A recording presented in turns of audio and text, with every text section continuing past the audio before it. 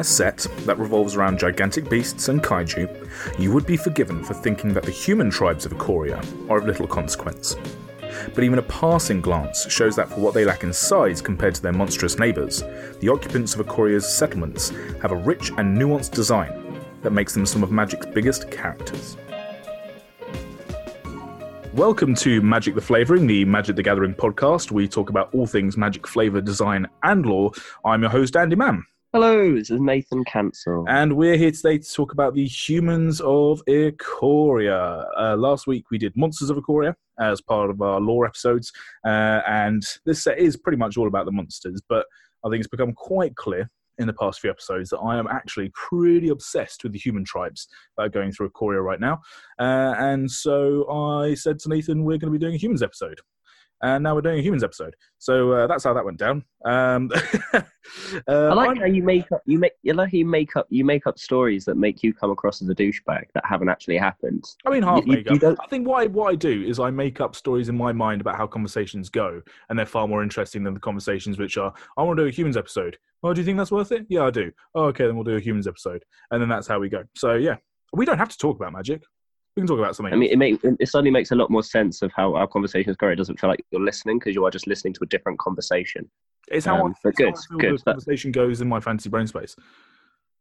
Well, I'm glad that this podcast relies a lot on your fantasy brain space. Yeah. What have you been watching on Netflix? Let's just talk about that. Let's not talk about magic. Yeah, exactly. Let's talk about Tiger King. Let's go, right? No, I tell you what I've been watching. Because he's kind of like bonded with his cats, so he's actually topical. He's 100% not. If you've watched that documentary, have you watched that? No, I know. I know. You and I have watched a very different thing. I've been watching The Midnight Gospel, the new Pendleton Ward show. The guy who did Adventure Time is his new TV show. Oh, really? Okay. Yeah. How is it?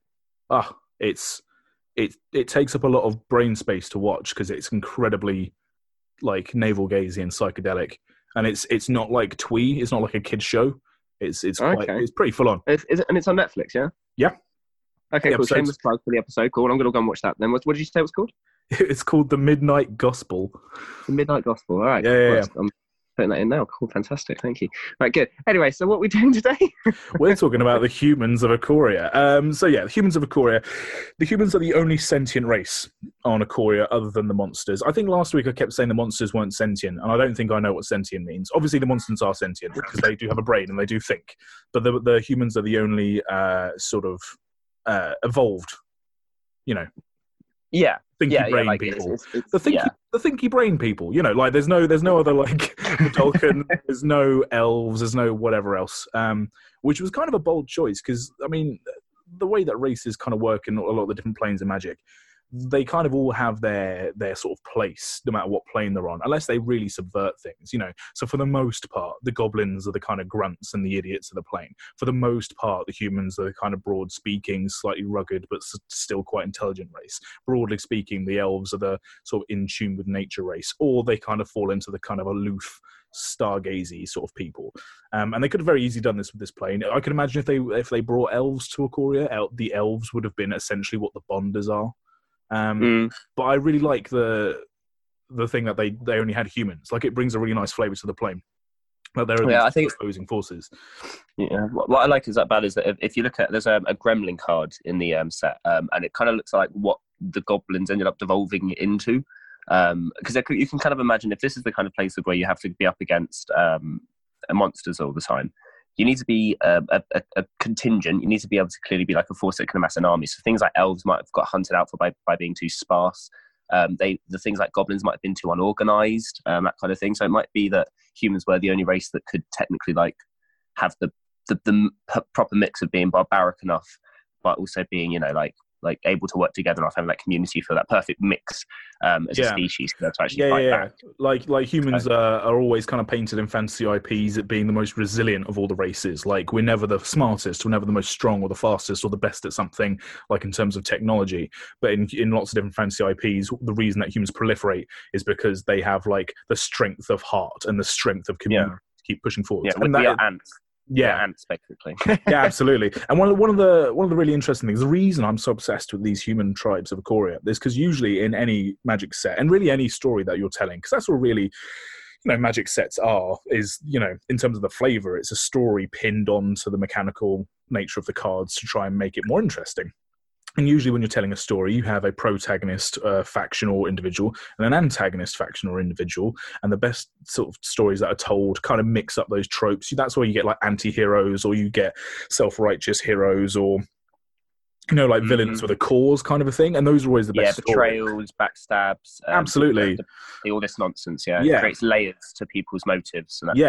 And so usually that happens when you have two different factions or several factions that all have the sort of agency to be able to express those motives.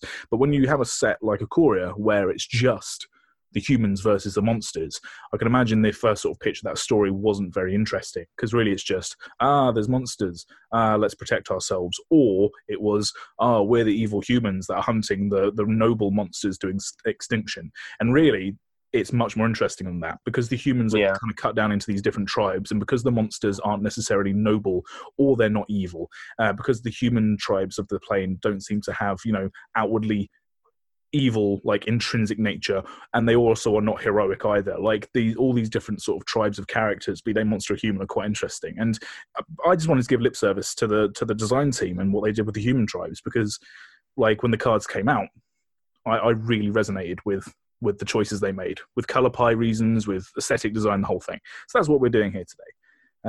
It's quite nice, because when we were talking about theories of how the story was going to go, because when we were talking about it, we had no idea if there was going to be any humans in the set whatsoever. We kind of contemplated the fact that it might be humans in recession, or they might be the minor to the monsters major, and I'm really glad that they actually did that. What I think resonates with a lot of people is that almost post-apocalyptic kind of feel. People like Fallout, people like Borderlands, that kind of style. They like things like Mortal Engines, where it kind of feels like, as I say, like humans are at the brink of survival, and this feels like that. Obviously, the point of view we've felt from the Sundered Bond is that we see it from the human side of survival. And the set obviously paints more of a complicated relationship between the two, which I think is quite nice, because we've hit the plane almost at a point of where it's starting to just understand its own mechanics, and the way that the monsters and the humans can socialize together. So it's kind of almost developing relationship as we see it. So it's quite nice for that. But it does give us like two very different sides of the human's way of dealing with the monster threat, as you can call them. Yeah, absolutely. We're going to be talking about the individual factions. Some of them we know a lot about, some of them we don't know so much about. It's interesting that you mentioned the Mortal Engines franchise, because I mean, I've made the joke in the past that I really hate it when we compare Magic to other IPs. Obviously, that's me being stupid, because I'm never going to stop, so you're going to have to get used to it. Well, no, I think it's right. Like you mentioned Mortal Engines, and I'm also going to mention quite a bit through this, because of the monsters seem to have this kind of Toho kaiju kind of feel.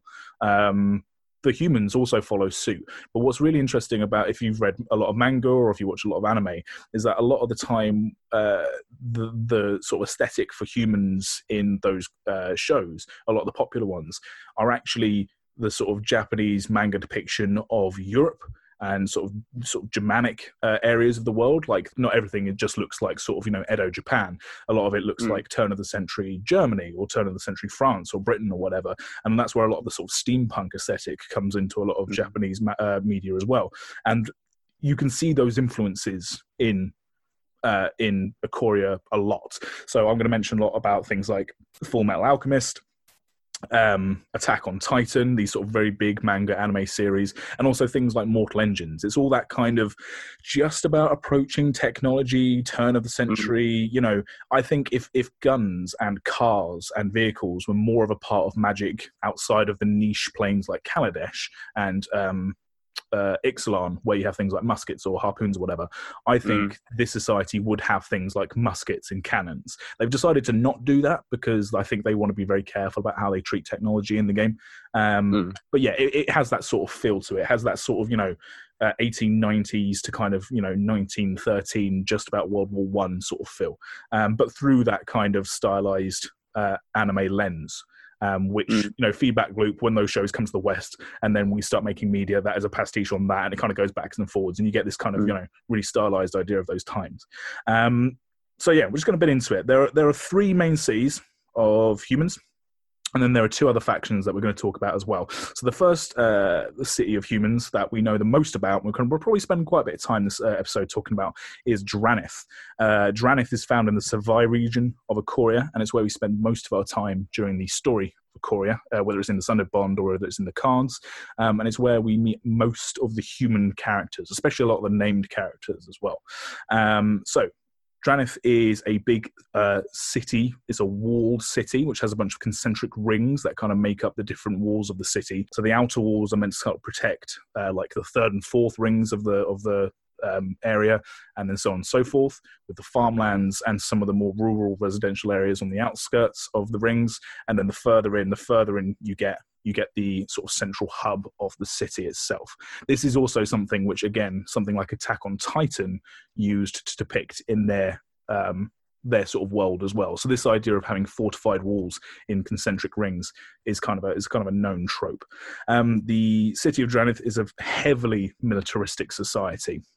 So it's not really formed around a religion, a central church, and it's not really formed around sort of like a central monarchy. It's a very militaristic focused society, and is because of that is also slightly sort of fascistic and authoritarian, which is where we get into one of the first real big sort of thematic twists of how they depict the humans of Dranith, because it's from the outward looking in.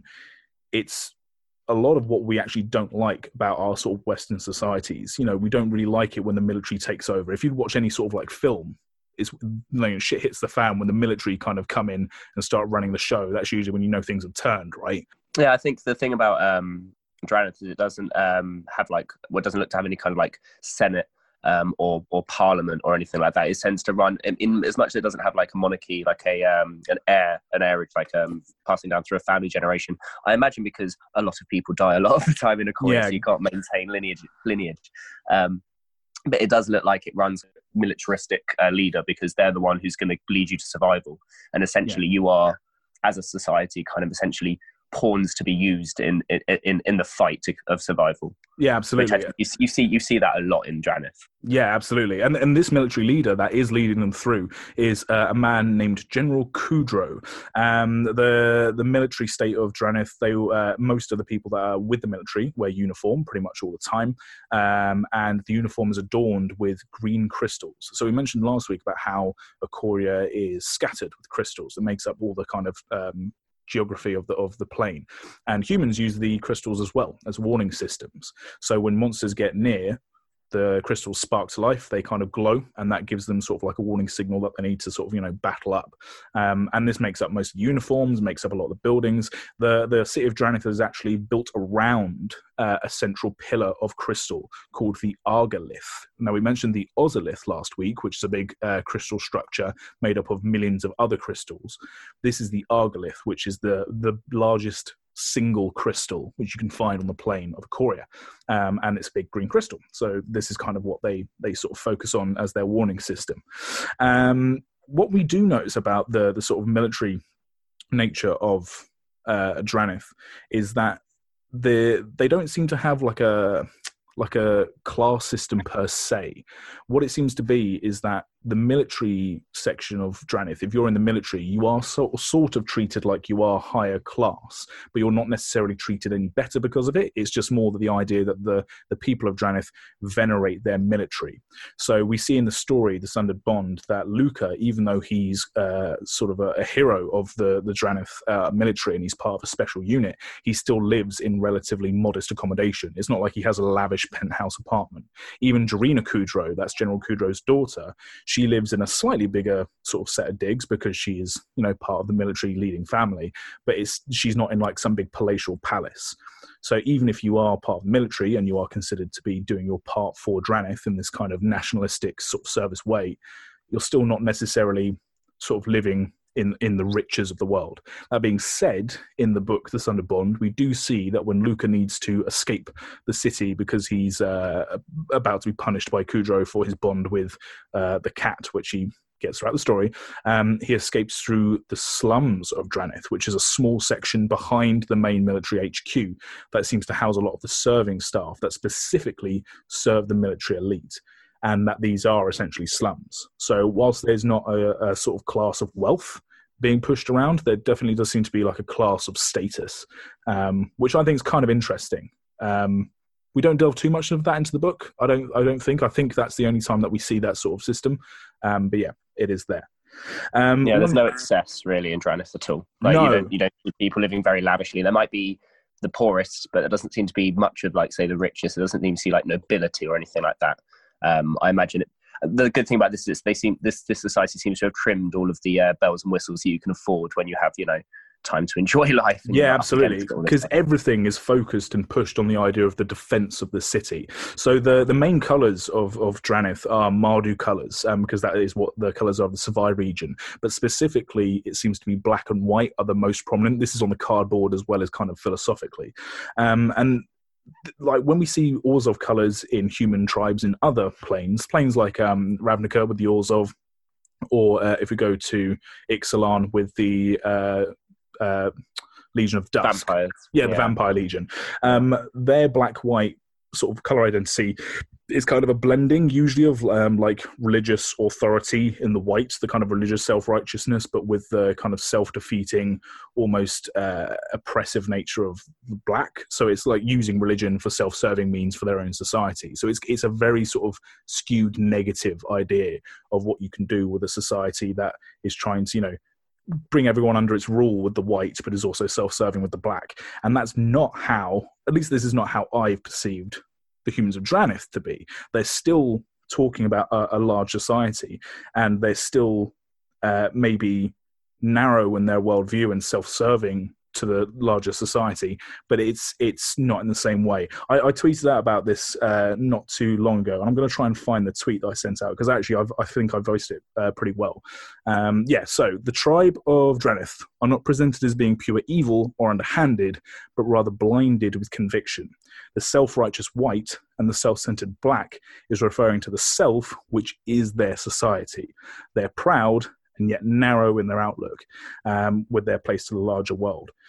So the self-serving black isn't about the individual, which is something that we don't see often with black. And in fact, there are other black factions in terms of the hunters of Ikoria, which we'll get onto, which they are self-serving to individuals. But the humans of Drannith, the military are all about protecting their society, but they're not afraid to sacrifice soldiers in the effort to do so. So you have the white and the black there, like pretty starkly contrasted, but still working together.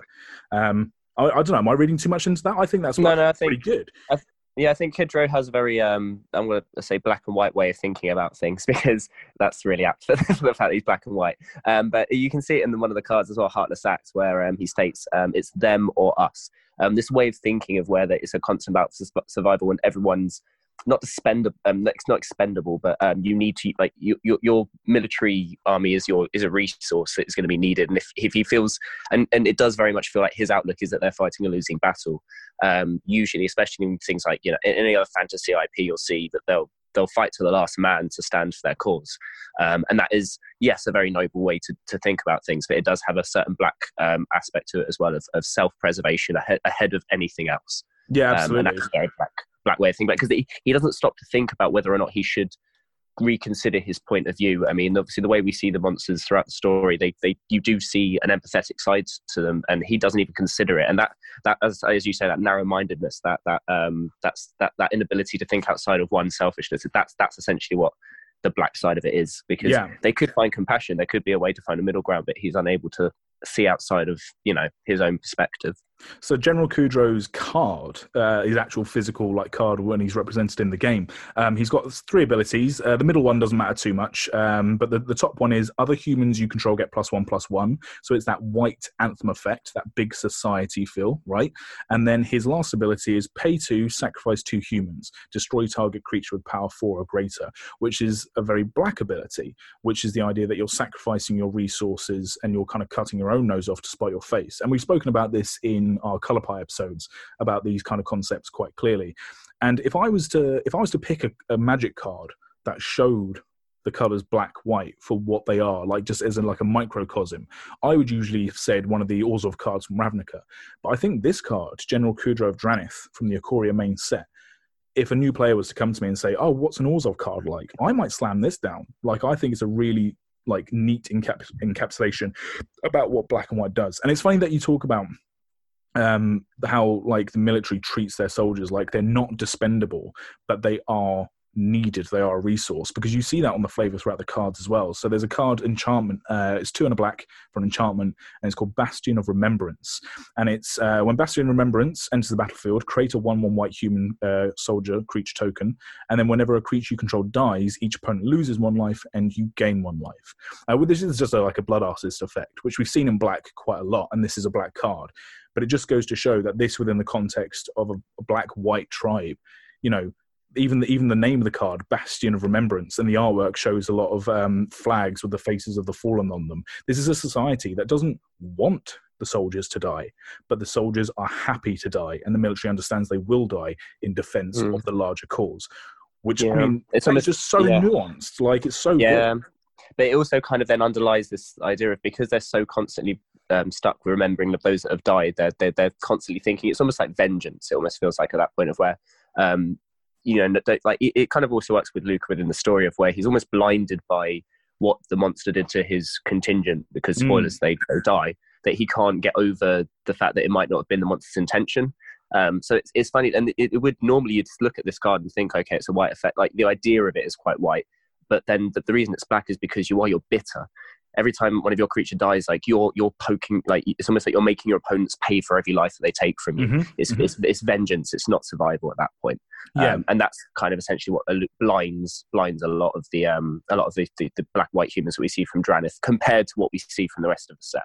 The rest of the set paints humans a little more open-minded, a little less indoctrinated. Should you say. And that's it, isn't it? It's the indoctrination. But I just think it's a really nice sort of line to toe. Where, and this is going to get quoted completely out of context. I'm going to expect a soundbite to pop up. But this set made me really sympathise with a vaguely fascistic, vaguely nationalistic, narrow-minded society, because these humans are not outwardly evil. They do have a righteous cause that every other human can relate to. It's the protection of your family. It's the protection of your society. It's just the way that they do it is so, iron-fisted that they obviously end up pretty much being the antagonists of the Ikorian set, despite the fact that to an individual, actually no one in that society is overtly evil. Even General Kudro himself, I wouldn't say is evil, just blinded by arrogance. Yeah, go on. Yeah. I was going to say, you can kind of almost like you can empathize with, and you can see their point of view. And one thing that people shouldn't forget is that this is basically how every single society on Earth was formed, was through this idea of having to be selfish to your own tribe, to your own society. Like, okay, yeah, we've managed to settle everything down ish to a point of where everyone can kind of live in general peace. But I mean, this is kind of essentially how every society was formed, where this iron-fisted approach of where you couldn't really afford not to be ruthless, otherwise you would die. And some people were unfortunate. The whole society's crumbled, and whereas others did quite well. And it was off the back of these kinds of ways of thinking. So yeah, it's an interesting thing to think about. Absolutely. Just a few more things to mention about Drannith, and then we'll need to move on. There's a line in the book which is a General Kudro line. I think he's one of my new faves. I'm obsessed with this guy. He's great. And it's a line that he says to his daughter, Drina Kudro. Drina Kudro does have her own card in the set as well. She's actually a commander. She's the face commander for the Mardu deck. So she does have red in her colour pie. And the red, she's a bit more reckless. She's a bit more reckless. She's impulsive, and she's not... It's perfect. It's a perfect example of adding a mood almost, or a way of... what's the word? Ideology, not ideology, but the way that her impulsiveness. It's like it's a splash of colour though, which I like as well. She is definitely an Orzhov card because she still has this sort of aristocrat's feel to her. But the splash of red shows that of her colour, she's impulsive. She's not afraid to rebel slightly against her father, which you do see in the book. But she's more in touch with her emotions. She is, but her ideology is still always towards Drannith. No matter what she does in the book, you can never argue that she's against Drannith and her own kind. So yeah, that's a really nice little flavour thing. So this line in the book is General Kudro talking to Drina, and he says, "I am not a king, and it is not entirely seemly that my position should pass on within my family."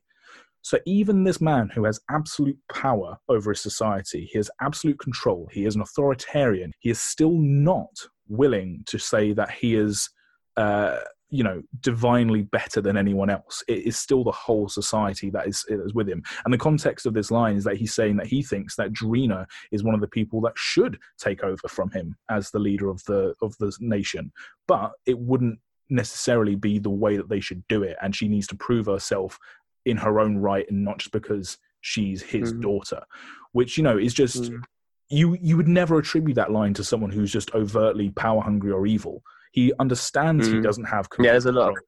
You know, there's a lot going on there. There's a lot of points about notes that he's got hard over the years, but there are times before where there are degrees of softness to him, and at no point can you can always understand his perspective, and it's always perspective that's actually quite fair.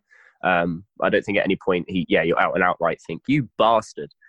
Apart from when he cuts the cat's head off. But, sure. I mean, even then he makes excuses and he justifies it, saying that now these people have an expectation. Yeah. And obviously from their point of view, they don't understand that all monsters are bad. So, it's almost like he's having to do his duty. At no point is he doing it out of selfishness. He's doing it out of righteousness. He still is a bit of a bastard. Good old Kudrone. After having said all of that, he is a bit of a bastard. He is still a bit of a bastard, and he deserves to have died on a sword. But it's still. By the way, if we didn't say at the top of the episode, or we said it, but we did say it last week, there are spoilers in this episode. So good luck with that. If you've got this, and you're just, I'm just saying, you've made mistakes because we've talked about the book a few times already today. So. We have, Last 2 points on Draneth, then we'll move on. Firstly, it's just worth noting that we said earlier on that they don't revolve around religion. There does still seem to be some religion on Ikoria, at least within Draneth, because a lot of the characters reference gods and hells. So, like saying, if they don't just say "oh my god," they say "oh my gods" and "what in the hells." I think we spoke about this before. It could be a religion that's still ongoing on Draneth, or it could be just a phrase that they use because of an old tradition. But there is still something. Yeah, I think any society of this kind of period of time, if we are going to use that quote, they're going to still have an idea of where do you go after you die. Clearly they have. We don't know an idea of an afterlife, so they'll still have ideas and theories and everything like that. So sure. And this last little thing is visually speaking, Draneth has green crystals as part of their motif. When we talk about the other two cities in just a second, they have different colours which kind of make up their uniforms. It's not universal. Some of them have multiple, or just they kind of the artists just use whatever the colour they want. But mostly speaking, the Draneth army and the Draneth society uses green crystals. So that's Draneth. I could do a whole episode on Draneth, but we've got other things to talk about. The next city that we're going to be talking about is Skysail. Skysail is not in any one region because it is a floating structure. So it's a city that's completely made up of skyships and sky structures that use sort of balloon technology or blimp technology. There seems to be this thing on Ikoria called lift gas. We don't know what lift gas is. I'm going to headcanon that it's monster farts. Wow. Yeah, with monster farts. Monster farts. So there are people that are going around bagging monsters' farts behind them. So not that's amazing. Okay. Right. Yeah, not natural gas from the ground. Hilarious headcanon. Yeah, that's fine. That works. I'm going to say it's monster farts because that's the level of humour we have on this show. I'm not going to go for the fact that they've got volcanoes and they could probably be catching gas. But no, the monster farts. Yeah, monster farts. Specifically brushwag farts. Skysail used to be a region called Orn in Indartha. We've mentioned this before. The city of Orn was breached by the Nightmares who live in Indartha an unspecified time ago, and the remnants of that city formed the first skyships that then floated off in the sky, and now that's what we have. It's not one set structure. Ships come and go as they please, and because of this kind of nomadic, almost like free trade feel of Skysail, we get a lot of different style of people that live there. Whereas Draneth, you can definitely see there's one kind of society that lives there. In Skysail, there seems to be many people. It's got this kind of very merchant-heavy, sort of slightly piratey, like rebel, renegade-y kind of feel. And a lot of the characters that we meet in the very short time we spend in Skysail in the book are kind of, there's like secondhand bookshops and there's, spice merchants. And one of the characters that Jarena meets when she goes to Skysail is this kind of very exuberant, almost like pirate captain. He wouldn't look out of place on Ikoria. On Ixalan. I keep getting those mixed up. This does very much feel like what Ixalan could turn into in the future. Do you know what I mean? With like the dinosaurs and kind of style. I think Ikoria they could have been like they could have been on the same plane. You could have flexed into it somehow. It wouldn't have felt it wouldn't have felt out of place. Wouldn't have felt too far out of place, and this is like especially that. There is no hard military in Skysail in the same way. It's not like Skysail isn't a militaristic society the same way that Dranath is, but there is a sort of standing army, if you like, and they're called defenders. So on a lot of the flavor text, we don't get to see this in the book at all, and there's very little on it in any of the other sort of Planeswalkers guides or Gamepedia or whatever. But if you look at a lot of the flavor text on the cards associated with Skysail, they say, they have a quote, and then it's the quote, blah, blah, blah, blah, this person, Skysail Defender. So immediately there in that little word, you can see the play design team, or the world building team rather, sort of differentiating even the feel of the army, which they have in Skysail versus Dranath. These people aren't antagonistic. They're there to protect the people and the structures of Skysail, in a much more sort of... I don't want to say passive way, because that seems almost counterintuitive to them being an army at all. But do you know what I mean? They're nice. If you're gonna have lots of like hunters and like bounty hunters and people like that, or like you've got bars. It says specifically say in the book there's loads of bars and pubs and places like that you can go to. So clearly there's going to be a bit of drama. So you might need a bit of bodyguarding to make sure it doesn't get out of control. Mm-hmm. The uniform, especially when you've got lots of plunder and treasure around as well. Yeah, absolutely. Yeah, mostly they seem to be defending from the sort of flying monsters of Ikoria, because by virtue of them being up in the sky, they sort of fight with a lot of like bird dinosaurs and leviathans. You see elementals. Yeah. The commander card Xyrus Writhing Storm. You see Xyrus wrapped around a balloon. That's clearly Skysail, and a lot of the cards that depict Skysail show them having monsters. There's one called Valiant Rescuer, which shows basically what I failed to try and describe to you in the past 5 minutes. So Valiant Rescuer is a 1 and a white for a human soldier, 3/1. And the card art depicts a Skysail Defender with a man slung over his shoulders in a fireman's lift running away across a gangplank away from a flying monster. And the flavor text reads, "The floating city of Skysail has 2 rules. Don't leave your crewmates behind, and don't mess with the guardrails." So yeah, you can kind of get from this flavor text alone that Skysail is a much more sort of whimsical and sort of all for one for all kind of place than the sort of sacrifice yourself for your city-state version of Dranath. That's how you can kind of tell. Yeah, I'm surprised they're not pirates in any way, shape or form, because they are essentially, I guess they're not pirating each other, which is what makes pirates, I guess. It's profession, not the fact you're just a sky ship, I guess. Yeah, I talked myself out of it immediately. But I know what you mean. Like if you were to see a pirate card in the Skysail humans of Ikoria, you wouldn't necessarily think it was out of place. But yeah, it's that kind of idea. One last little sort of thing to speak about Skysail, because we don't really spend that much time there, is that they use red crystals on their uniforms. So if you're looking for a Skysail card and you can't quite tell the difference between that human versus any of the others, what crystals do they use? They use red crystals. I don't know if they're more effective than the green ones. They don't mention that at all. Well, it's like Ralgrin has the pinkish red crystals, so maybe it's just the fact that they could get them from them more easily. Because Rugged Highlands also shows red crystals, Bloodfell Caves also shows red crystals, so it might just be what they had available to them, because obviously they have access to everything. Yeah, sure. But there we go. So that's Skysail. The Skysail to me feels very Mortal Engines, the kind of second half of that story where they absolutely floating structure full of skyships. Cool. The last little human settlement that we need to talk about is Lavabrink in Ralgrin. Lavabrink's the place that in the last episode I spoke about, which is a city formed underneath the cliff overhang of the volcanic coastline on the continent that we're on. So the city is kind of hidden underneath this shelf when the volcanic magma from the volcano above spills over the shelf, creating a lava curtain. And then the people of Lavabrink have used this spilling lava to channel into little canals, which they then use to power industry, to make weapons and armor. It's often said that the people of Lavabrink make the best equipment in Ikoria for fighting monsters and for self-defense. And they're considered by many to be some of the most sort of rugged people on the plane. It's worth noting that in the book, General Kudrow talks about how Dranath is the only city to actively repel monsters, which is kind of part of his whole Dranath is the best shtick. And Skysail doesn't necessarily repel monsters, it kind of just has to deal with them and kind of run away from them. But Lavabrink does have quite an effective defense system. And what Lavabrink does is it doesn't use walls like Dranath. What it does is it uses mages to coerce the lava spilling off of the shelf into a big sort of curtain to protect themselves against monsters trying to invade, and then they kind of part the lava curtain when they need to, which then helps channel it into these canals to power their industry. That kind of touches on something that we haven't mentioned yet, and that is that magic does exist in this world, and humans can use magic as well.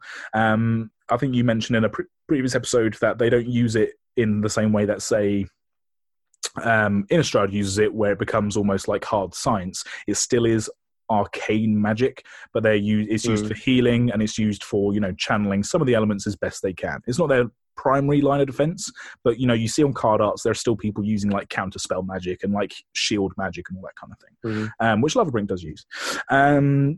They also seem to have monsters that kind of are part of their like immediate surroundings, whereas in Drannith and Skysail, they kind of either actively repel monsters or they have to run away from them. Lavabrink does have this lava curtain, but they also do have to deal with elementals popping out of the lava itself. You see on several of the cards that you still see people within Lavabrink having to sort of dodge around these lava monsters, which is kind of an interesting idea, that they are just in constant danger even within their own sort of territory, which I think is kind of cool. And yeah, there's really not much else that we know about Lavabrink. We actually know the least about it. There's some human cards that are depicted in Lavabrink, but no more than the Skysail or the Drannith cards. You mentioned that they use pinky crystals, which is true on a couple of cards, but then in other cards they have blue crystals as part of their heavy armor.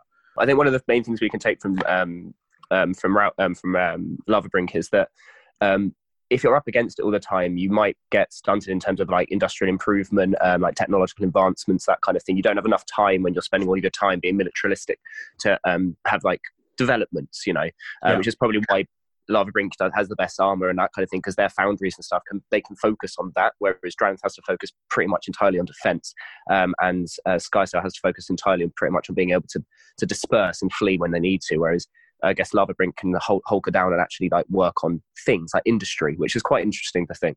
And it's probably why the best armor and stuff comes from there, because they can actually spend the time to actually, make it properly. Yeah. Whereas I don't think necessarily in Drannith they have the time to. No, absolutely. So that's an interesting thing, because it's probably why they're so stilted and why they rely on magic, and they don't have all these advancements, because they don't really have the opportunity to advance, because they're too stuck, kind of either, as you say, defending, running, or hiding. So yeah, it's an interesting way to look at society. Yeah, it is. I'd be interested as well, because the Lavabrink is found on the coast. I would be interested to see whether they have in future sets. I really hope they come back to Ikoria. I'm not sure if they will, but we'll see. I'd love to know if Lavabrink has any sort of navy or has any kind of seafaring chops to them, because they seem like they would be the society that, being on the coast and having access to magma and molten metals, that would make some kind of big tanker, would kind of go off, and we could see like a big sort of like warship kind of like aesthetic to them. I think that'd be quite cool to go and fight monsters. Yeah, the big thing for me, I think, about the coast is that from what we know, the monsters only get bigger into the sea, and it says on the flavor text of Indath the Triumph that they were formed by the behemoth Indath, and its final footsteps before vanishing into the sea. So I think there's a good chance that boats don't survive out in the sea very long. They made a boat once and they never saw it again. Yeah, because they were like, well, actually, if the biggest thing ever to exist is over there somewhere just chilling, maybe we just stay on the land. Yeah, potentially. That is that is a very, very good point. I didn't think of that, which is why I have you on this show, Nathan. And that is the only reason. Now, yeah, of course, I'm sure. It's not your incredible insight into parts of magic that I have no idea about. It's just that. Cool. So that is Lavabrink. We don't really know much about Lavabrink. As I say, it was the one that we spent the least amount of time on. Didn't go there at all in the fucking book, which... I mean, I make that sound like I'm pissed off about it. I'm not. It was a 200-page novella that had a very specific story to tell. But we went to Skysail. We spent a lot of time in Drannith. We didn't go anywhere near Lavabrink. So hopefully we see more of that in the future. Well, this is where Uncharted Realms helped, because you got a little pocket of every part of the plane. And if you wanted a little bit of pocket of everything, it was great. Obviously, if you get a whole story about one part of it, then you kind of get all your eggs in one basket. So. Yeah, which is it's the same problem that Eldraine had as well with their different courts. We went to everywhere in the book except the red one. I can't even think of what that Don't was. want to go to the fiery places, do they? They don't really. They're like, we did Chandra last for the core set. Well, we've done it. We've done fire enough. Thanks, bye. Yeah, exactly. Yeah. So there we go. The last two big factions we're going to talk about are the Hunters and the Bonders. So these are not city dwellers. These two human factions kind of dwell outside cities. Bonders are the big one. So we're going to spend the last section of our episode talking about that. But I do want to touch on the Hunters. So the Hunters are a section of the human society which they're described in the book through the eyes of Draneth people, at least, as being those who are unfit for military service. Which is a really nice way of saying twats, arseholes, and people who couldn't follow orders. Also the insane as well. The people that weren't, the ones that were a little bit sure. like Being charitable, also people who suffer with mental illness that, people of Ikoria wouldn't understand and therefore cast them out of their society. So those people as well. So there we go. But yeah, these are all the kind of undesirables. The Hunters, from what we see in the book, so we follow one sort of group of hunters in the book specifically, which are named characters, but there are plenty of cards which show hunters as well. They probably get they're probably the third most represented on the cards behind the Humans of Draneth and the Bonders. And so we do see a lot of them. They are basically bounty hunters for monsters. They hunt for sport. Anything that they can't sell from a monster kill, which is what they do. They're monster killers. Anything they can't sell, they use to craft armor or to use in magic rituals for weaponizing arcane magics. They spend time in the cities. They are allowed in the cities, but they're obviously not necessarily welcome. In the book, General Kudrow uses them as mercenaries to basically do the jobs that he doesn't want the military to be seen doing. So they are effective. They do know what they're doing. And you do get some of the cards do depict hunters which are very clearly specialists in what they do. Visually as well, I know this is an audio podcast and I always talk about the card arts, but the Hunters of Ikoria are spooky fucking people. They look very aggressive and they look very evil. Goths, like traditionally, they look like goths. Yeah, very gothic. They look like they listen to like Black Sabbath and things like that. I'm not saying that's a bad thing. So I used to wear a lot of black makeup and everything, but yeah, they look gothic as fuck. It's great. Super punky. I think if this was in a slightly different genre, they look quite sort of diesel punk. There's a lot of goggles going on. There's a lot of like heavy helmets. There's a lot of like straps and like big sort of heavy leather sort of materials going around. Some notable cards which shows what I'm kind of talking about. You have Whisper Squad, Titan Hunter, and Cheville, Bane of Monsters, which is the kind of legendary human who's the kind of face of a lot of these hunters. They do work together. They're not completely individualistic, but it's worth noting that these are the most Black Manor-aligned humans on the plane. They are completely for their own gain. Even when they're working together, they aren't like friends. They are just associates. And I know we've spoken a lot about the black-white philosophies of Draneth. It's worth noting that most of the human cards in this set are either black or white, most of them, if they're not the Bonders. And these guys are definitely the blackest of the Black Manor. So yeah, check them out. They are. And there's a specific point a specific point gets made when Jirini's going through that because hunters sell for profit, like all of their different bits and pieces, whereas Draneth doesn't even consider that. They don't look at monsters as something to be used for profit. So obviously it feels like the hunters are exploiting the monsters. So from our point of view, from what we've seen from the monsters and the humans, like that kind of paints them negatively. Obviously, from their point of view, they are still surviving. For most of their society, they don't see them as badly as we do, because we kind of empathize with the monsters even more than everyone else does. They are essentially like the bad side of it, because it is which I think that maliciousness, which is a really interesting choice, because like we've spoken a lot about how they've tried to tell the story of these humans in a nuanced way, and they've tried not to paint any one sort of section of the human tribes as being outwardly evil. And it's funny that in a set which has a fascistic nationalist state in Draneth and a separatist kind of out for themselves sect in Lavabrink, that the people that we actually despise the most, despite them probably being the most fun in the same way that pirates are fun, is the hunters. Like, they're cruel, they hunt for sport, they are these they torture. They torture, exactly. That's the thing. Everyone's like, oh, be a pirate. Like, pirates aren't like they raped and pillaged. It's not good. No, it's not. They are in the book. You do see them almost look perturbed. So the squad of hunters, which Dorina kind of goes on a little adventure with, they come across a dinosaur which they have to take down, and it seems that the hunters are almost about to like torture the dinosaur to death as opposed to just kill it outright. And she has to insist that for time's sake they just kill it and move on, which the hunters seem upset about. So yeah, they definitely are not nice people. Fairly self-explanatory, the hunters, even though we did spend 5 minutes explaining them. The last group, and the one that kind of deserves some of the most lip service, are the Bonders of Ikoria. So throughout the story of Ikoria, we come into the main storyline, and Ikoria has pretty much been the way it's been for however long, but it's a fairly sort of settled plane. But just before the events of the book and the events of the set, there's something going on with the crystals on Ikoria that's causing the monsters to mutate, that's causing the monsters to seemingly become more intelligent and becoming more efficient in killing the human population. And there seems to be this phenomenon called bonding, in which humans and monsters are forming some kind of mystical, intrinsic bond between one another that essentially makes them like blood brothers. Like they're psychically, empathically connected, and it basically makes them two halves of a whole. And this process, this bonding, is officially in the kind of lore of Ikoria called the Eluda, which is Eludha. I think I'm pronouncing that right. Eluda? Yeah, Eluda. Yeah, and this is what this process is. It seems to have something to do with the crystals on the plane, although like many things with the crystals of Ikoria, we have no real idea. Like neither do the characters. Like it's not just us as the readers or the game players. The characters of Ikoria have no fucking clue what the crystals are really about. Yeah, no one knows what's going on. No, not really. The only person who seems to know what's going on is someone who we don't know. And we get no context of who they are or why they were doing it. Yeah, the mysterious planeswalker that's in the yeah, have no fucking idea. Yeah, the only person who seems to know what's going on, we find nothing about. Absolutely. It's great. So there we are. The Eluda seems to happen either instantaneously, so at first sight. So, for example, in the book, we see Luca and his soon-to-be bonded cat monster instantly form a connection, even though Luca doesn't want to have it. But we also see in the Planeswalker's Guide to Ikoria that some of these connections take years to sort of adapt to. So we see the example of a card which is Winota, Joiner of Forces. It's the legendary creature card. And Winota, you see in the card art, only has one arm. Her other arm is taken at the elbow.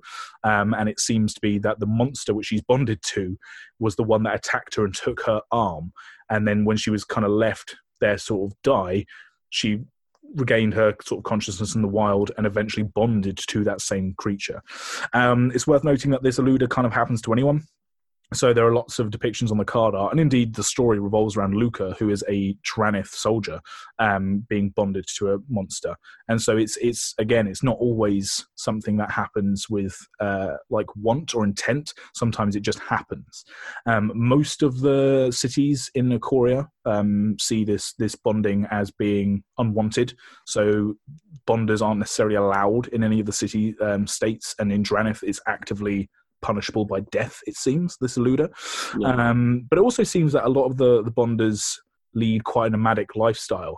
A lot of the humans that we find in Ikoria might not actually belong to any individual city-state, and so this bonding with the monsters is actually beneficial to them. A lot of the bonders that we meet in the book seem to be almost confused as to how city life functions. So there is this kind of nomadic, one with nature, out living with the beasts, kind of Garrick Wildspeaker feel to a lot of the bonders, I think.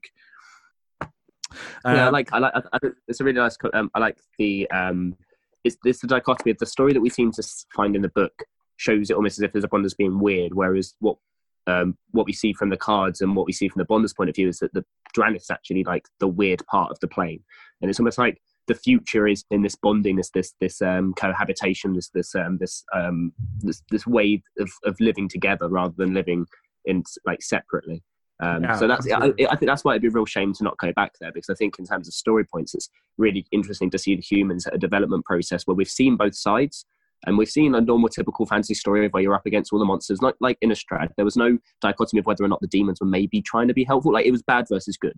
Yeah. And what we've seen plenty of other places where you work already in cohesion, and it's like, say, for example, like Lorwyn, where everything kind of lives in harmony, nothing really cares whether it's a different species or not. Whereas now we're kind of hitting right in the middle of a story of going from, oh, it's not normal to, oh, it's absolutely normal. And if anything, it's probably going to be the normal thing going forwards. Yeah, absolutely.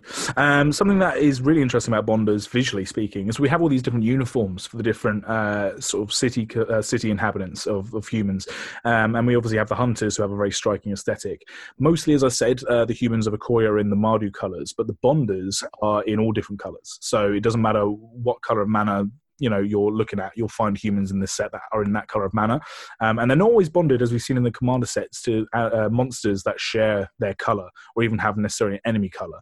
So the companion cards in the commander sets, as we've spoken about in one of our previous episodes, you get a 2-color monster and a monocolor human, and in the cards in the main set you see this kind of idea as well. Some of the humans are multicolored, some of them are monocolored, and the creatures are clearly of different sort of colors as well. The uniform that they wear, because I would call it a uniform, I suppose, the way that Bonders kind of signify themselves is that they seem to dress in garbs that are emulating what their monster looks like. So you can see this in cards like Slippery Bog Bonder. So it's a Bonder and a Slippery Bogle, which is amazing. Bogles are on Ikoria, which is fantastic. Yeah, that's a really, really good throwback. I really like it. Yeah, and the Bonder, the human, is wearing an outfit that makes them look like a giant bogle, even down to the details of having little pendants coming off of the armor that look like the sort of mucus which the bogles produce, which is really cool. You see another one as well, Fight as One, which is a sorcery spell, which shows a giant cat with horns, with zebra sort of stripings, and then a human next to it with a big headdress that has big horns on it, and he's wearing a white outfit with zebra striping, which is really cool. Something to note as well on that card, that card definitely looks like it inspired the character of Zeph and Barrow. Yeah, absolutely. Yeah, 100%. Yeah. I'm really glad we see them as a card as well, because they seemed really, really cool. Like when I was reading about them, I looked into the set. I was like, oh, we do get to see them, and they do look really cool. They do look really cool, which again is a whole other discussion as to why more characters can't cross over between the two things, but there we go. And there we are. So, I mean, that's pretty much the Bonders. One last little weird thing about the Bonders. I'm sure I've forgotten other things as well, but the monsters specifically seem to be able to communicate between each other through the crystals of Ikoria. Which I find really interesting. Like, well, this is what language. This is what I think is that. Right. So, what I imagine the crystals are, and this is kind of, so you just said that. But what I imagine it is almost like universal translators, because what they need to have asked the question we didn't actually get answered to is whether they could always do this. Because if humans are suddenly now be able to communicate between monsters and themselves, and they specifically say that all monsters, as much as they do have clades, have individualistic mutations and permutations, so they shouldn't necessarily have species identities between them. That if they're able to talk to each other, and then now humans and monsters be able to talk to each other, maybe the crystals are just one giant telephone communications device, and it's allowing and it's all kind of sparking at the same kind of time. Because I don't know if we knew that the monsters could talk to each other before we knew that Bonders could happen. That's something that's never answered. So I think this has maybe all happened at the same kind of time. And it's just that some humans, because they're resilient and they're against monsters, whereas most monsters live side by side more comfortably, that it's only now that we're seeing the interaction and we're getting bonding, because typically humans and monsters would be at odds against each other. Yeah. So I think, it's got to be to do with all the crystals. Like, it has to be. Right? There's no way it's not. No, absolutely.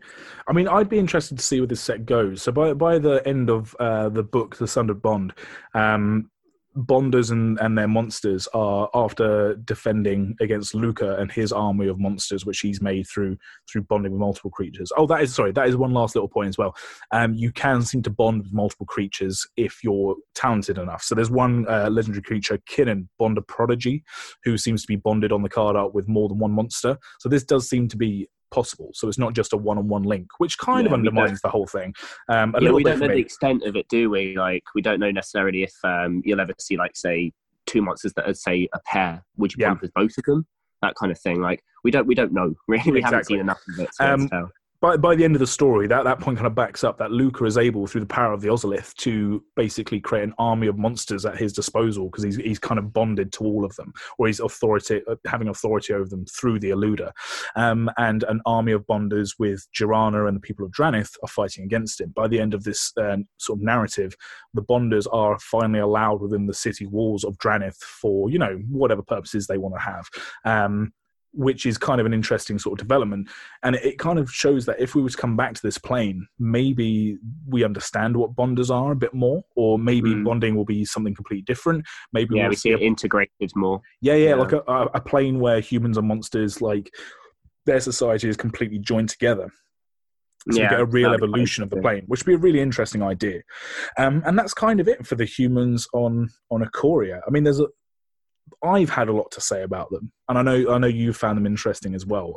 On paper, they seem to be definitely the sort of the second thought behind the monsters. But I kind of felt like the monsters, whilst their lore was interesting in terms of the facts of what they were, like they're all unique, they all fall into these 5 different things, but they all can mutate and blah, blah, blah. Because they're so random and because they're so infinite, it's almost like there's less to say about them. Whereas the cards are interesting, but the lore is boring. Whereas with humans, the cards might be a bit more boring, but the lore is way more nuanced. Yeah, exactly. So that's why I kind of wanted to do this episode. I mean, that is the lore of Ikoria. We've done 2 whole episodes on it, and we've spoken about it during almost 3 other episodes talking about the cards. I mean, like this plane, now that we've seen it, we've yet to get the cardboard in our hands, but now that we've read the book and there is so much to say about it already. There are so many opinions about so many different types of card. Like every single day I see a different thread about either whether it's mutate or companion. There's just some very hot-headed opinion and take, and it's getting people talking. It's really annoying. It's in the same way that Theros was the worst set not to give us a story for. Like, this is one of the worst sets not to get me to be able to get my hands on immediately and play it. Because I did one draft on Arena, and oh my god, this set is bonkers fun. It's really, really, really good. So yeah, it's really frustrating that we can't get out and play it, obviously, because of all the current circumstances. Sure. I mean, lore speaking, how does this plane stack up against the sort of recent planes that we've been to? We went to a new plane not too long ago in Eldraine. We went to Theros. Before that, we kind of capped off Ravnica, and there's been lots of changes going around the multiverse. Like, how's Ikoria working out for you as a brand new plane with a storyline? Like, how do you feel about it? I think it's really good. I think it's given us a new way of doing wedges in a world where we don't really necessarily want to go back to Tarkir. So I like this idea of triumphs and the 5 different the different parts of the society. Also, the thing that I clearly like is that I love this transitional period we found ourselves in the story. We've seen a really interesting idea mechanically for the cards, all this mutate nonsense that you can do. Great. Mechanically, that's really interesting. But we've also fallen into the middle of a massive, like almost worldwide change and development, going from the normal status quo of monsters versus humans to a situation where we have no idea what is causing it, but there is massive developments happening, and it's deliberately enforced. We don't know what happens now that the Ozolith is destroyed, and that there are so many little questions that we kind of want answered. And Theros didn't really give me any questions that I was like, oh, actually, let's go back and find out. I don't really care. I'm not gonna lie, I've forgotten about Theros. Whereas there are so many things that have come off the back of this that I'm like, oh, I kind of want to know a little bit more. Like the fact that we had all 5 like these massive mythical apex predators, we found out nothing about them. I'm not annoyed about that. I want to come back. I want to see more.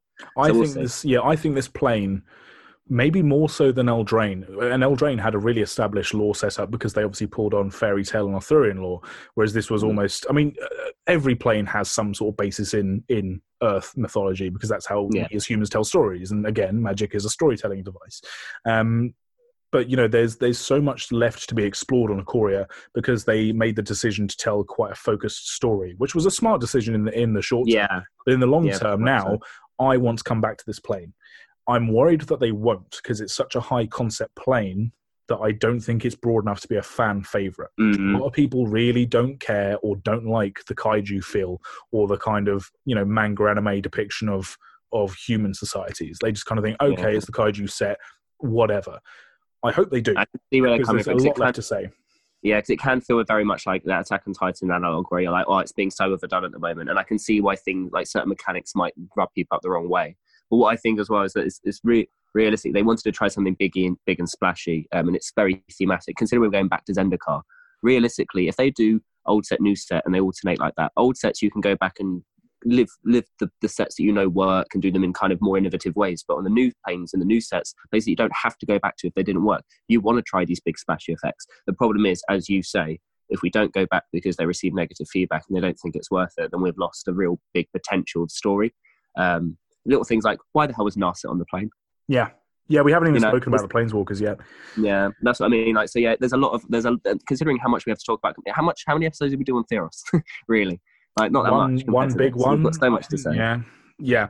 I mean that is something where we can talk about in the future. We can talk about Luca's story, Vivian's story, and Narset's inverted commas story. I think this idea of the bigger arc. I did my inverted commas for the air quote. The bigger arc that we've seen at the beginning in Eldraine and probably this set, we will know more in retrospect in a couple of years where they started, what beats we were supposed to pay attention to, where we saw the beginnings of. So yeah. Yeah, sure. It'd be good to look back. I think, in Luca, we haven't spoken much about the Planeswalkers because I think that probably warrants its own episode at some point. Maybe not now, but at some point, yeah, for sure.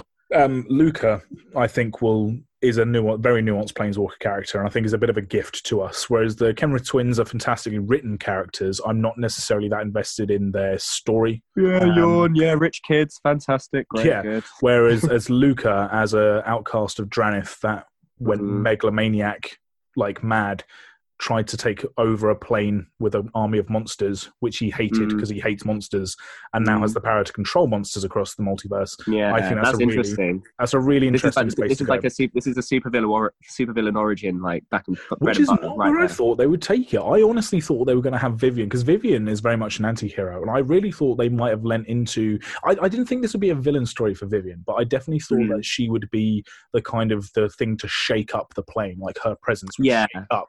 Whereas it didn't at all. She was there very much as a kind of observer with her own agenda. Yeah. She was accepted into the story very easily. Like her I'm a Planeswalker bit, it didn't shake anything up. It didn't break anyone's worldviews or anything. Even a few people said, "Oh, we've had ideas about other." I think they're slowly but surely layering this into their stories set by set. Anyway, this idea of people aren't so crazy. Oh my god, we're going to break the world order. Yeah. Whereas she's very much accepted. Whereas Lucas, Lucas started off as the protagonist of the story and ended up as the antagonist. Maybe a little bit rushed in the book itself, but I think the arc it was trying to tell was a very good arc, and left us with Jarina Kudrow, who, as a commander character on the cardboard, is now a central character in the story. So it's kind of done a little flip around. Whereas usually we get story characters that we want to see a card for. This time we've had a card which did really well in the story, so it's kind of a bit of a flip round. Luca on the Daenerys scale was probably about 7 out of 10. He is Daenerys Targaryen. I didn't think of that. Yeah, he is just completely with the flying animal that can attack things as well. Jesus, they just went Game of Titan. Yeah, there we go, done. Game of Titan Brotherhood. Engine. Attack on Thrones. So there we go. Any last thoughts on Ikoria? Or no. Apart from I'm looking forward to playing some cards with it. I think the biggest thing from this set is that the art style on it is so good. They did really well on making everything look really pretty from my point of view. But yeah, that's it. That's my final point. Pretty set. Claps. I agree. Claps all around. So, guys, this is actually our 20th episode, which I think is a little bit of a milestone. Fifth of a century. That's a thing, isn't it? I'm making it a thing. What we will be doing, guys, if you want to support this channel, support this podcast, we don't have a Patreon. I'm not setting up a Patreon nowadays because people need their money, and we don't need your money to keep doing this in the way that we've set it up. So we're not doing a Patreon. What I do want to do, though, guys, is get basically more discourse going with you. So I do want you, if you are listening to this and you do have Twitter, please go to the Twitter. It's at MTFlavoring. Do hit that follow button. What I want to know from you specifically is I want you to at us about what your most flavorful Ikoria cards are. The card gallery's been out for long enough now. We've talked through the story. We've all read the books. What individual card, one card, is your most flavorful bit of Magic cardboard from this set? Let me know on Twitter. Hit that follow button, shout at us, talk with us, cry and laugh with us, whatever you want to do. And then when we get all the submissions over the next few weeks, we'll do a Twitter poll where we have the top submitted answers, and we'll find out officially, essentially, what our listeners' top-rated flavor card is. And we'll post all that up on the Twitter. But if you don't follow us on the Twitter, you won't know what the fuck's going on. And then you're left out the story. And you'll be all alone, with no friends, and we'll be sat here laughing with all of our friends. So, yeah. Does that motivate you? Does that incentivize you? It should. Yeah, absolutely. I just like listening to you guys. It's great. What I always start doing is I always start going, "Hey guys, we're in this together," and then I always you end off being like, "Yeah, well, if you don't, fuck you. We don't care. We don't need you." I mean, that's pretty much how I deal with everyone in my life. So there we go. You start nice, and by the end of it, you're like, "Don't get detached. Cast them off. Make it your choice. I don't need you and your validation. My choice." If you would rather email us than go on the Twitter, guys, so you don't have to admit to people that you listen to this podcast, is you can send emails to mtflavouring@gmail.com. My personal Twitter, I'm going to regret giving it out now, is @AndyManface. Nathan, you can be found at the Fox and the Moon. At the Fox and the Moon. You've recently also updated your entire suite of commander decks onto tappedOut.com. Yeah, it doesn't paint a very pretty picture of my playstyle. What do you mean? Well, as in I was looking through, and like I mentioned this to you yesterday, where I'm kind of like, because I've been playing for a long time. I bought a lot of the decks as they came out year by year, and without realizing in a kitchen environment, now I play them out in the wild. I have a Prosh deck. You know, I have a Nakusa deck, I have a Breya deck, I have all the decks, and I have a Merrin deck. I have all the decks that no one likes playing against. You know, you have a I have some quirky ones, but my fleet is not nice to play. Your fleet reads, on paper, objectively speaking, now that you've seen it as a list, your fleet reads as the who's who of commanders that people are done playing against. I think is that fair to say? A lot of them, for the most part, 70%. The other 30%. You do have some quirky includes, like your green elf ball deck is a Marwyn deck, which I think is very cool. You've got a Kenrith Twins deck, the partner Planeswalkers, which I haven't seen anyone else do. But yeah, it's always good to get an objective sort of perspective. And now it allows me to have some flexibility to change some stuff about, because I have nothing better to do. So if you want to check out our EDH decks, guys, and our lists, then hit us up on Twitter and we'll send you links to our tapped outs. I believe they're also in the show notes for the Grenzo and Scarab God episode if you want to listen. Indeed. If you want to listen back to any other Ikoria stuff, guys, if you have missed it, because we've actually pumped out quite a few episodes recently, it's easy to miss them. We did do several episodes on Ikoria, so go back and listen to those. Listen to some of our earlier episodes as well. Our flow and the kind of tech that we used for them wasn't quite as slick as it is now. I mean, I say that. We're obviously at our worst tech because we're doing this remotely. But I think, they're less polished in a way. But there is a lot of good information, especially in our Colour Pie series, so check it out. Other than that, guys, if you want to message us with anything else, if you just want to send some love, then we welcome it all. For the most part, and as always, we have magic the flavouring. See you soon.